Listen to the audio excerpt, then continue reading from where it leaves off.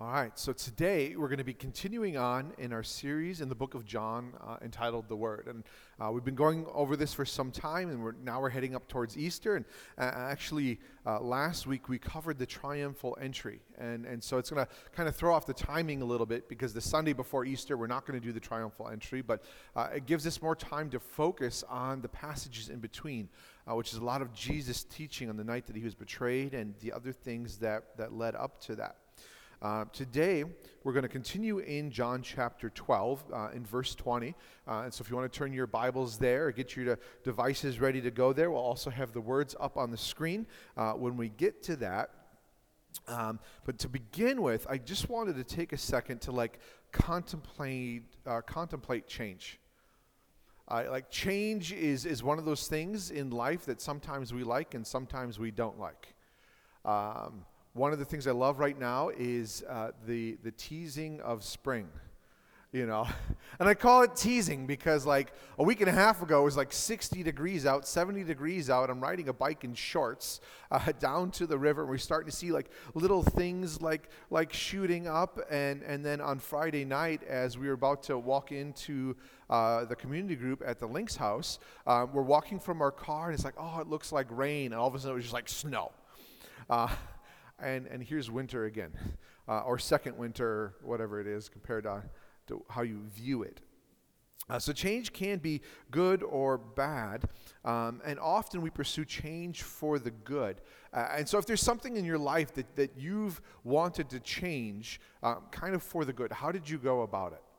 Anybody? What are some steps that you took for change?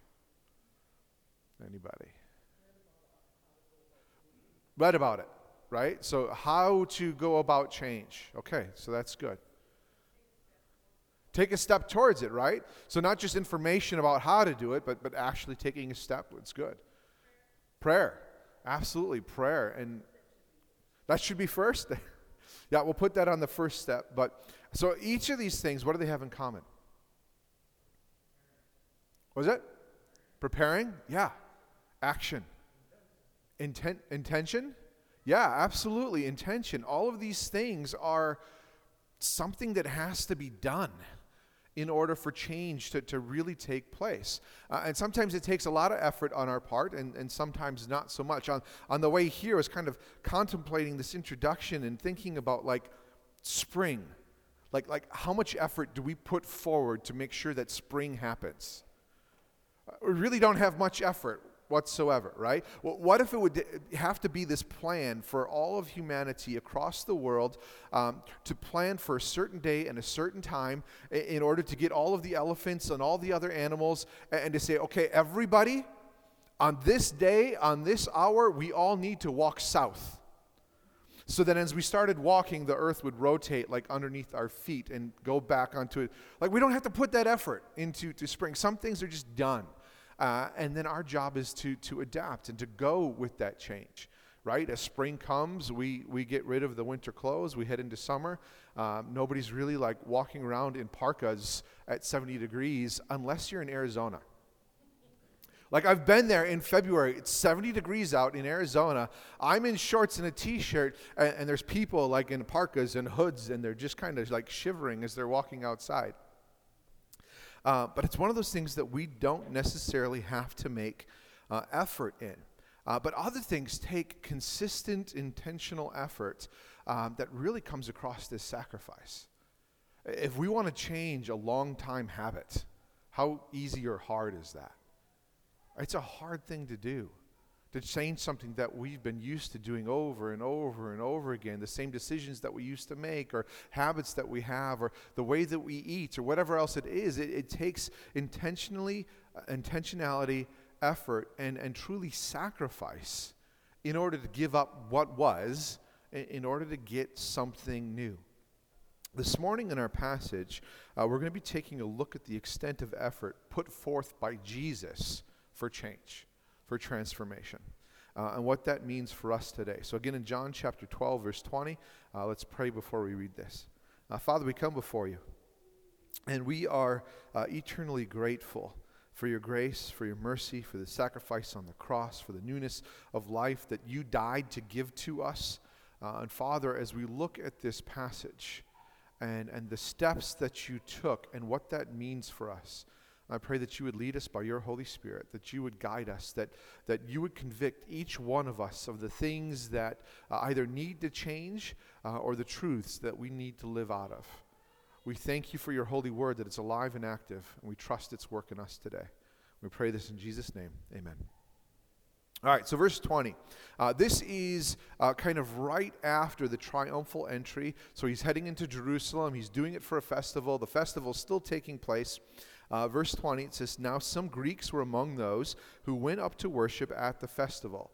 So they came to Philip, who was from Bethsaida in Galilee, and requested of him, 'Sir, we want to see Jesus.'" This is just kind of an interesting situation. Historically, these would be people that weren't necessarily from Greece, but in context, they're saying they're not Jews. They're Gentiles. And so they want to talk to Jesus, but they do it. It's kind of interesting. They go to Philip, who historically is kind of seen as the one that lived closest to foreigners. And so maybe they knew that he was comfortable with foreigners, even though they're in Jerusalem here. And so they approach him, and it's kind of that request of Jesus' entourage, if you will. Like, we'd like to talk with the man.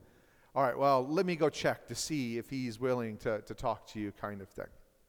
Well, the passage actually doesn't have any more interaction with these Greeks. But in verse 22, it says, "Philip went and told Andrew, and then Andrew and Philip went and told Jesus." It's just this weird thing as I read this passage. You kind of have Philip, who's like, "Okay, I got to go ask Jesus. Hey, Andrew, could you ask Jesus if these guys could talk to him? Could you do it for me? I don't necessarily want to bring it up to him." And then Andrew's like, "No, come on, let's just go do this together." And so Jesus replies to them. And so again, this context, we don't know if the Greeks are there or if it's just Philip and Andrew. But he says, "The hour has come for the Son of Man," which is Jesus, "to be glorified. Truly I tell you, unless a grain of wheat falls to the ground and dies, it remains by itself. But if it dies, it produces much fruit." And so right here, he's replying to this situation. He's saying that his crucifixion is about to come, but the passage doesn't mention it as a crucifixion. It's saying the time he's about to be glorified. The time that he's about to be lifted up, and the connection that is inspired by the Holy Spirit is that it is glorious. That it is something that is glorified, which is opposite compared to an earthly mindset. Our mindset is death and destruction is bad. This is a low point. Even the disciples, when they come to this, where Jesus is arrested, they see it as a low point. Peter pulls out a sword to try and protect it from happening. Jesus dies on the cross, and the disciples scatter. The apostles scatter until Jesus comes back and gathers them again. They see this as a low point, like, oh, darkness has really kind of defeated and overcome the Messiah. But what Jesus is saying here to them, my time has come to be glorified. This moment is the most pivotal moment in all of human history, where Jesus is lifted up as the Savior of the world and accomplishes something that nobody else could accomplish. It is glorious in this, where he provides atonement for sins and the way of salvation for all mankind. And it's this concept, he's saying, unless a grain of wheat falls to the ground and dies, it remains by itself. But if it dies, it produces much fruit. I don't know how many farmers we have. I don't see Jesse here this morning. But I was thinking about this, and something else that like pops into my mind when it comes to spring is dandelions. Now, my wife and I have this ongoing argument whether it's a weed or if it's a beautiful flower, right? And I'm on the side because I'm the one that mows the lawn and takes care of everything. And with that, like, to me, it's a weed, because I really don't like it when you have just a whole yard full of like empty stalks, like little brown sticks pointing up, right? But yet there's this thing that happens in the beginning of spring where you see the first dandelion. And it's just this pop of brilliant yellow in green. And you're like, spring is here. Life is here. And you get this one dandelion that's with this yellow head, and then it starts transferring into this puffy white ball, right? As it starts to die. Like, we still look at those puffy white balls as beautiful. Like, we have whole art pictures, designated. So here's like this puffy white ball, and somebody's blowing on it gently, and you can see the seeds start to go off, and we consider it beauty. But it's also death. Like, that flower has died. And yet what happens is, as the wind blows, or as my daughter in her beautiful innocence grabs a bunch of them and just like blows it all over the yard. Through that one flower dying, many seeds go out. And then you see yards covered in dandelions. All through death, right? And so that's what Jesus is saying here, that unless he dies, he'll be alone. That heaven will just be filled with the Father, the Son, the Holy Spirit, and the created angels. Not man and woman created in his image.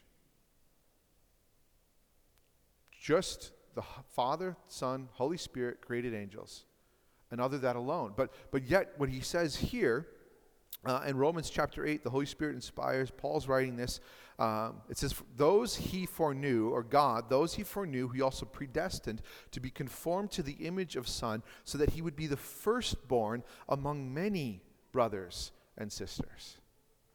It's this acknowledgement that through Christ's death, which we would consider a low point typically when we look at death, but unless he dies, he's not glorified. And without that glorification, we're not considered to be brothers and sisters of Christ. We don't have that heavenly relationship. We don't have salvation. We don't have forgiveness of sins. But it's all through that death that many now, when we look over the course of the last 2,000 years, and it started with Jesus and 12 apostles, a handful of people in the upper room. Jesus dies, the Holy Spirit comes. Peter preaches on Pentecost 33 CE, the Holy Spirit falls, and 3,000 that day are added to the family of Christ. Just 3,000. And then we go over the course of history, the last 2,000 years, and now we have millions upon millions of brothers and sisters in Christ. Some are waiting for us in heaven, and some we're watching each other as we're here today or around the world. All of that because one seed fell to the ground and died in order to produce much fruit. Romans chapter 5 puts it this way: since by the one man's trespass, and this would be Adam, through his sin, death reigned through that one man, how much more will those who receive the overflow of grace and the gift of righteousness reign in life through the one man, Jesus Christ? For through one man's disobedience the many were made sinners, so also the one man's obedience the many will be made righteous. Again, saying without Jesus doing this, we'd all be remaining in sin. We'd all be remaining in darkness. Jesus' death on the cross pays that penalty that Adam initially committed. The debt that he owed, that he passed on generationally to us. The debt that we owed that we could never pay back. Jesus did for us. So that through his death, through this glorification on the cross, we might be made righteous through the blood of Christ. And over hundreds of years, again, we get this idea of where we stand here today. We have a church here. There's churches surrounding us. Our brothers and sisters in Janesville are meeting. But if we look ahead into the future, by going into the book of Revelation, we get a glimpse at the end of time what the result of this is.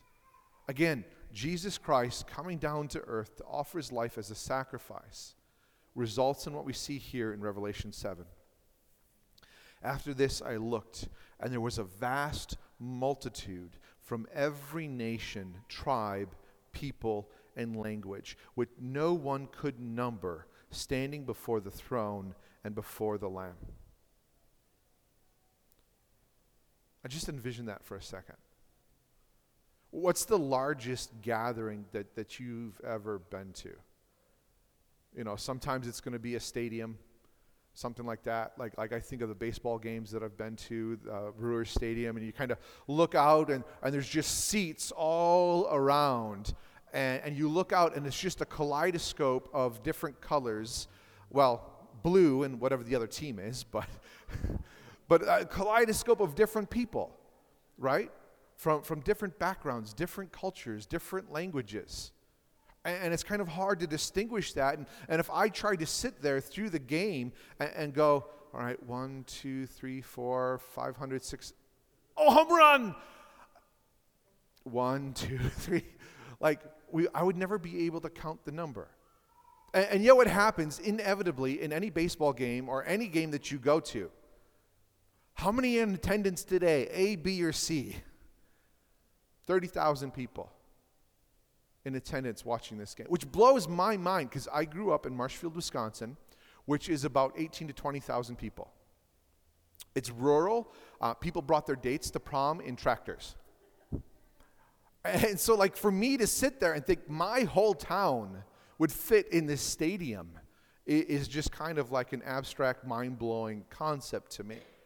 But what this is saying is that he is looking, there's a vast multitude, every tribe, nation, people, language, no one could number. There's no attendance taking and scanning the tickets and clicking and clicking and clicking and clicking and saying, okay, this is the number that we have. But it's going to be so vast of our brothers and sisters from every tribe, nation, and tongue. We will be in heaven at the throne room of Jesus, and we'll have a brother and sister from South America and Fiji and Timbuktu, wherever that is. But from all over the place, standing before the Lamb. They're clothed in white robes, in verse 9, with palm branches in their hands. We just talked about the picture of this, the shadow of this last week, where Jesus was entering Jerusalem and people were sitting there saying, Hosanna. That's just a foreshadowing of what we get to do in white robes. All sin, all death is gone, with palm branches saying, Hosanna, we're here. The kingdom is here. Death is no more. Sin is no more. They cried out in a loud voice in verse 10, salvation belongs to our God, who is seated on the throne, and to the Lamb. And all the angels stood around the throne, and along with the elders and the 4 living creatures, they fell face down before the throne and worshiped God. Again, I think you kind of get a sense of this at ball games where everybody starts singing Roll Out the Barrels at the same time. You know, like it's just like this din otherwise of conversation, but that 7th inning stretch, and you get some words up on the screen, and you get 30,000 people singing the same thing. It's powerful. Or if you've been to a conference, I've gone to some pastor conferences where there's 3,000 pastors there, and just to hear 3,000 men, all singing the same words, there's times when I just stop singing, honestly, and listen, because it's whoa. Now imagine a group beyond number gathering together. Humanity.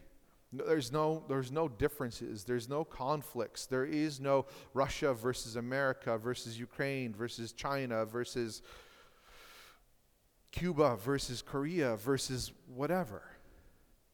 But we're all there together, absolutely unified by the blood of Christ as brothers and sisters. There is no more nations anymore. We are all in the kingdom of heaven. And in that, in one voice, with all of the angels at the same time. This is going to be the coolest worship time ever. Right? Like we come here and it's hard sometimes to even worship because we're thinking about, I didn't have enough breakfast and my stomach's a little bit hungry, or I've got this other problem going on, and Lord, I really need your help in order to have wisdom and how to deal with this situation, or, my daughter's room is messy and I got to have her do that, our little checklists. And we come here and we put the words on the screen and we do our best to kind of push that stuff aside in order to worship. But on that day, we're going to worship without any distraction. On that day, we don't sit here in this room, which is beautiful, with one another, and we're worshiping to a God unseen, but on that day, the Lamb is on the throne. And we lift up our voices in his very presence, singing as one these words. Salvation belongs to our God, who is seated on the throne, and to the Lamb. All the angels stood around the throne, and with the elders, the four living creatures, they fell face down before the throne and worshiped God, saying, Amen. Blessing and glory and wisdom and thanksgiving and honor and power and strength be to our God forever and ever. Amen. Then within this vision that John is having, one of the elders asked him, who are these people in white robes? Not white people, because there's every nation, multitude, tribe, people, and tongue. But who are these people in white robes? Where did they come from? And I said to him, Sir, you know. And then he told me, these are the ones coming out of the great tribulation. They washed their robes and made them white in the blood of the Lamb. For this reason, they are before the throne of God, and they serve him day and night in his temple. The one seated on the throne will shelter them. They no longer hunger. They no longer thirst. The sun will no longer strike them, nor will any scorching heat. For the Lamb who is at the center of the throne will shepherd them. He will guide them to springs of the waters of life, and God will wipe away every tear from their eyes. And it's just this beautiful result of Jesus dying. Or rather, him being glorified on the cross. That seed falling to the ground, in a sense, so that much fruit could be born. One dying for many. And this is what he did for us. This is why we come and we celebrate Easter and this whole season. We recognize his death, the cost that was paid to free us from sin and death. And then the life that it gives us, the hope that it gives us. But the passage in John that we're looking at this morning doesn't stop there. John chapter 12, back there in verse 24, again he says, Truly I tell you, unless a grain of wheat falls to the ground and dies, it remains by itself. But if it dies, it produces much fruit. The one who loves his life will lose it, and the one who hates his life in this world will keep it for eternal life. If anyone serves me, he must follow me. Where I am, there my servant will be, also will be. If anyone serves me, the Father will honor him. And so Jesus is saying this. It's a declaration of what's to come in a matter of days, that he must die in order to bear fruit, in order to bring salvation. But he doesn't just sit there and say, well, this is what I'm doing. But then instructs them by saying, the one who loves his life will lose it. The one who hates his life will keep it for eternal. If anyone serves me, he must follow me. This is what I'm doing. You have to follow. I'm dying in order to produce fruit. You have to also. There's reason and purpose in your life that I am giving to you. And it's to imitate me. And so it's a call to follow at the same time. We see that salvation itself comes through dying. Romans chapter 6 says, we were buried with him by baptism into death, in order that just as Christ was raised from the dead by the glory of the Father, we too may walk in newness of life. For if we've been united with him in the likeness of his death, we will certainly be in the likeness of his resurrection. Our old self was crucified with him, so that the body ruled by sin might be rendered powerless, so that we no longer be enslaved to sin, since a person who has died is freed from sin. So if we died with Christ, we believe that we live with him, because we know that Christ, being raised from the dead, will not die again. Death no longer rules over him.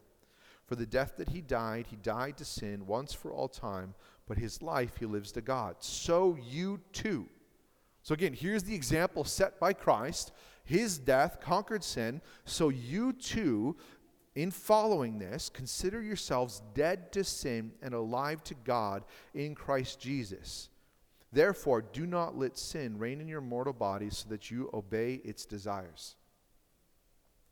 Jesus is saying, unless a seed falls to the ground and dies, it's not going to bear fruit. One facet of that is his death on the cross, resulting in many coming to salvation. The other facet of it is, unless we die to ourselves, unless we die to sin, we're alone. If our sins are not forgiven, if we don't die to our sins, we end up in eternity separated from God. But if we die to ourselves, if our seed of this earthly life we willingly sacrifice, sit down, and allow to die, then the new life that we're given through Christ will produce much fruit. We have to die for salvation. We have to die to ourselves, die to our desires, die to wanting to be in control, die to wanting to do things our own way, die to wanting to be in control, and rise to a life of submission to God and the Holy Spirit and one another as he's gathered us to be in the church. This then produces fruit as we put to death these very things. This new life itself is about sacrifice and producing fruit. Galatians 5 says, I say then, walk by the Spirit, and you'll certainly not carry out the desire of the flesh. For the desire of the flesh, which represents sin, desires what's against the Spirit, and the Spirit desires what is against the flesh. They're opposed to each other so that you don't do what you want. But if you're led by the Spirit, you're not under the law. The fruit of the Spirit is love, joy, peace, patience, kindness, goodness, faithfulness, gentleness, and self-control. The law is not against such things. Now those who belong to Christ Jesus have crucified the flesh with its passions and its desires. If we live by the Spirit, let us also keep in step with the Spirit. Again, fruit of the Spirit, fruit of the life of a Christian walking with God comes through sacrifice and dying to our selfish desires. It comes through laying aside our preferences, the way that we want our life to go, the comforts that we would feel better having, and saying, I'm setting that aside in order to submit to and follow God and trust him for my provision, to trust him for guidance, to trust him for his wisdom and however he wants the history of this world to take place. I'm not in control, he is. It's humbling. And what is humbling ourselves? It's killing our pride. It's sacrificing it. It's allowing it to die so that there might be fruit in our life as we follow after Christ. This fruit that results through the Holy Spirit, this fruit of a changed life, being born of the Spirit, is strange to this world. It does not make sense to people of the world. Sometimes it may not make sense to us. But if we hold on to the old life, if we do not fully allow it to die, the fruit that our lives produce then will be less effective because we have one foot in the world and one foot in the kingdom of God. If we start pursuing both things, we find ourselves in absolute turbulence in so many different areas of our life. But if we allow that to die and fully commit, it doesn't mean it's always going to be easy, but it's on his path, according to his will. Not our will be done, but his. The very words that Jesus said in the Garden of Gethsemane as he's sweating drops of blood, not my will be done. If it's possible, let this cup pass from me, but not my will be done. I'm willing to die this death. I'm willing to allow this sacrifice to happen so that fruit comes. Jesus said, if you are going to follow me, you have to go through the same thing. We have to die to ourselves. We have to continually say, not my will, but yours, and to follow that guidance. This life of sacrifice, as we pursue this and set aside ourselves, produces eternal fruit. 1 Corinthians 15 says, "For as for what you are sow, you're not sowing the body that will be, but only a seed, perhaps of wheat or another grain." So in other words, what it's saying is, here and now, as we walk this earth, this is my body. You're sitting in your body, right? And what you're sowing is what we have. Some of us we all have different things than each other, right? Some of us wake up in the morning and my knee hurts. Maybe it's your back. Maybe you don't have anything that's bothering you. I'm jealous. But each one of us has problems with our bodies. I've needed glasses since the 3rd grade, right? Each one of us have different resources. And we went through this whole thing as stewards of God, that he's given us to be stewards, to be faithful with what he's given us as stewards. We're all given different allotments to be faithful with. Some of us own businesses, some of us don't. Some of us have jobs, some don't. Some stay-at-home moms, some are students, some are children, some are grandparents, some are retired. Like there's this whole spectrum of what each one of us are stewards of. Now, do you think what you're a steward of is what you're going to get in heaven? I sure hope not, because I don't want my knee to hurt for 10,000 million years. And so what he's saying is, what we're sowing is not what fully comes back to us, right? It's kind of different in that sense from the dandelion, right? The dandelion sows a seed and more dandelions pop up. What he's saying here is you are not sowing the body that will be, but only a seed, perhaps of wheat or another grain. There are heavenly bodies and earthly bodies, but the splendor of the heavenly bodies is different from that of the earthly ones. There's a splendor of the sun, another of the moon, another of the stars. In fact, one star differs from another star in splendor. So it is with the resurrection of the dead.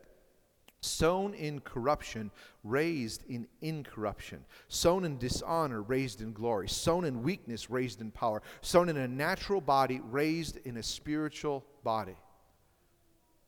This whole life that Jesus died to give us is represented by death and fruit.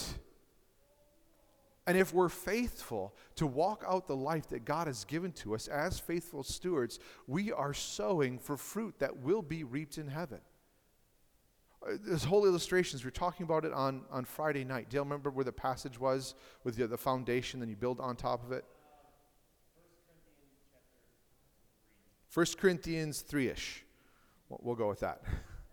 But the whole thing is the foundation is salvation through Jesus Christ, and what we build on top of that will either last into eternity or it's going to be burned up when Jesus comes back, and we're still saved, but we get through as though one through the fire. This life is about dying to ourselves and producing fruit in eternity and in the kingdom. Now, we don't know when that end will be. We don't. Scripture tells us to be ready as though a thief in the night. It says that people are going to go on eating and drinking and getting married like they did in the days of the flood. One thing Scripture always says is to be ready, no matter what. And so that's really the question for us in this is, are we allowing ourselves to die so that we walk a life of producing fruit? And if we do that, then we're ready. God takes care of the rest. All he asks is that we walk with him. And if we're walking with him, however he comes, however our life ends, whether it's an accident as we leave this building or somebody in the world today pushes a nuclear weapon and everything's vaporized, if we're walking with him, we're ready. That's really what it comes down to. And so Jesus died this death in order to produce much fruit. As we die to ourselves and we set aside our earthly desires, as we die to sin, he promises that the fruit in Galatians 5 grows within us. And as we share that, that multiplies. The result of that is many of us sitting before the throne, and the result of that is these seeds, these husks of our earthly bodies aren't anything in comparison in what he has for us as we walk in faithfulness. We can live the eternal life now if we're in Christ, because he's the one producing the fruit in our lives. At this time, I'd like to invite the worship team to come forward, and we're going to celebrate communion together. And so if you want to take a second and get the elements ready.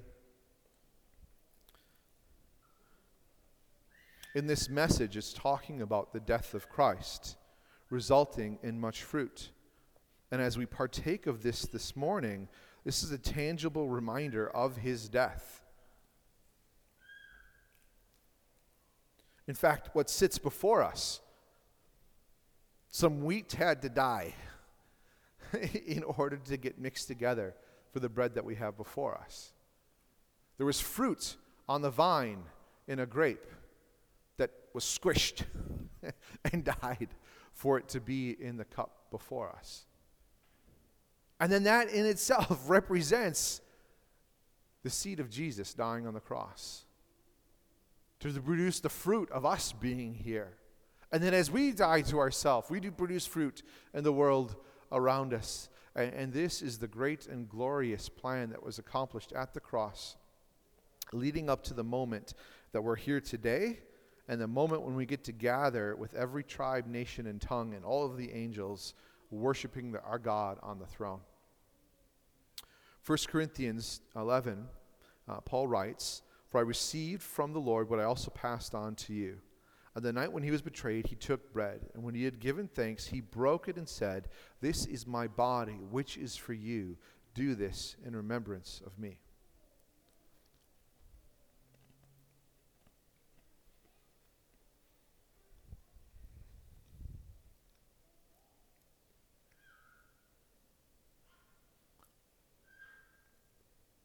In the same way, he also took the cup after supper and said, "This cup is the new covenant in my blood. Do this as often as you drink it in remembrance of me. For as often as you eat the bread and drink the cup, you proclaim the Lord's death until he comes." And this morning we also proclaimed that through his death we're harvesting fruit, both within ourselves and more souls into the kingdom through his death as well.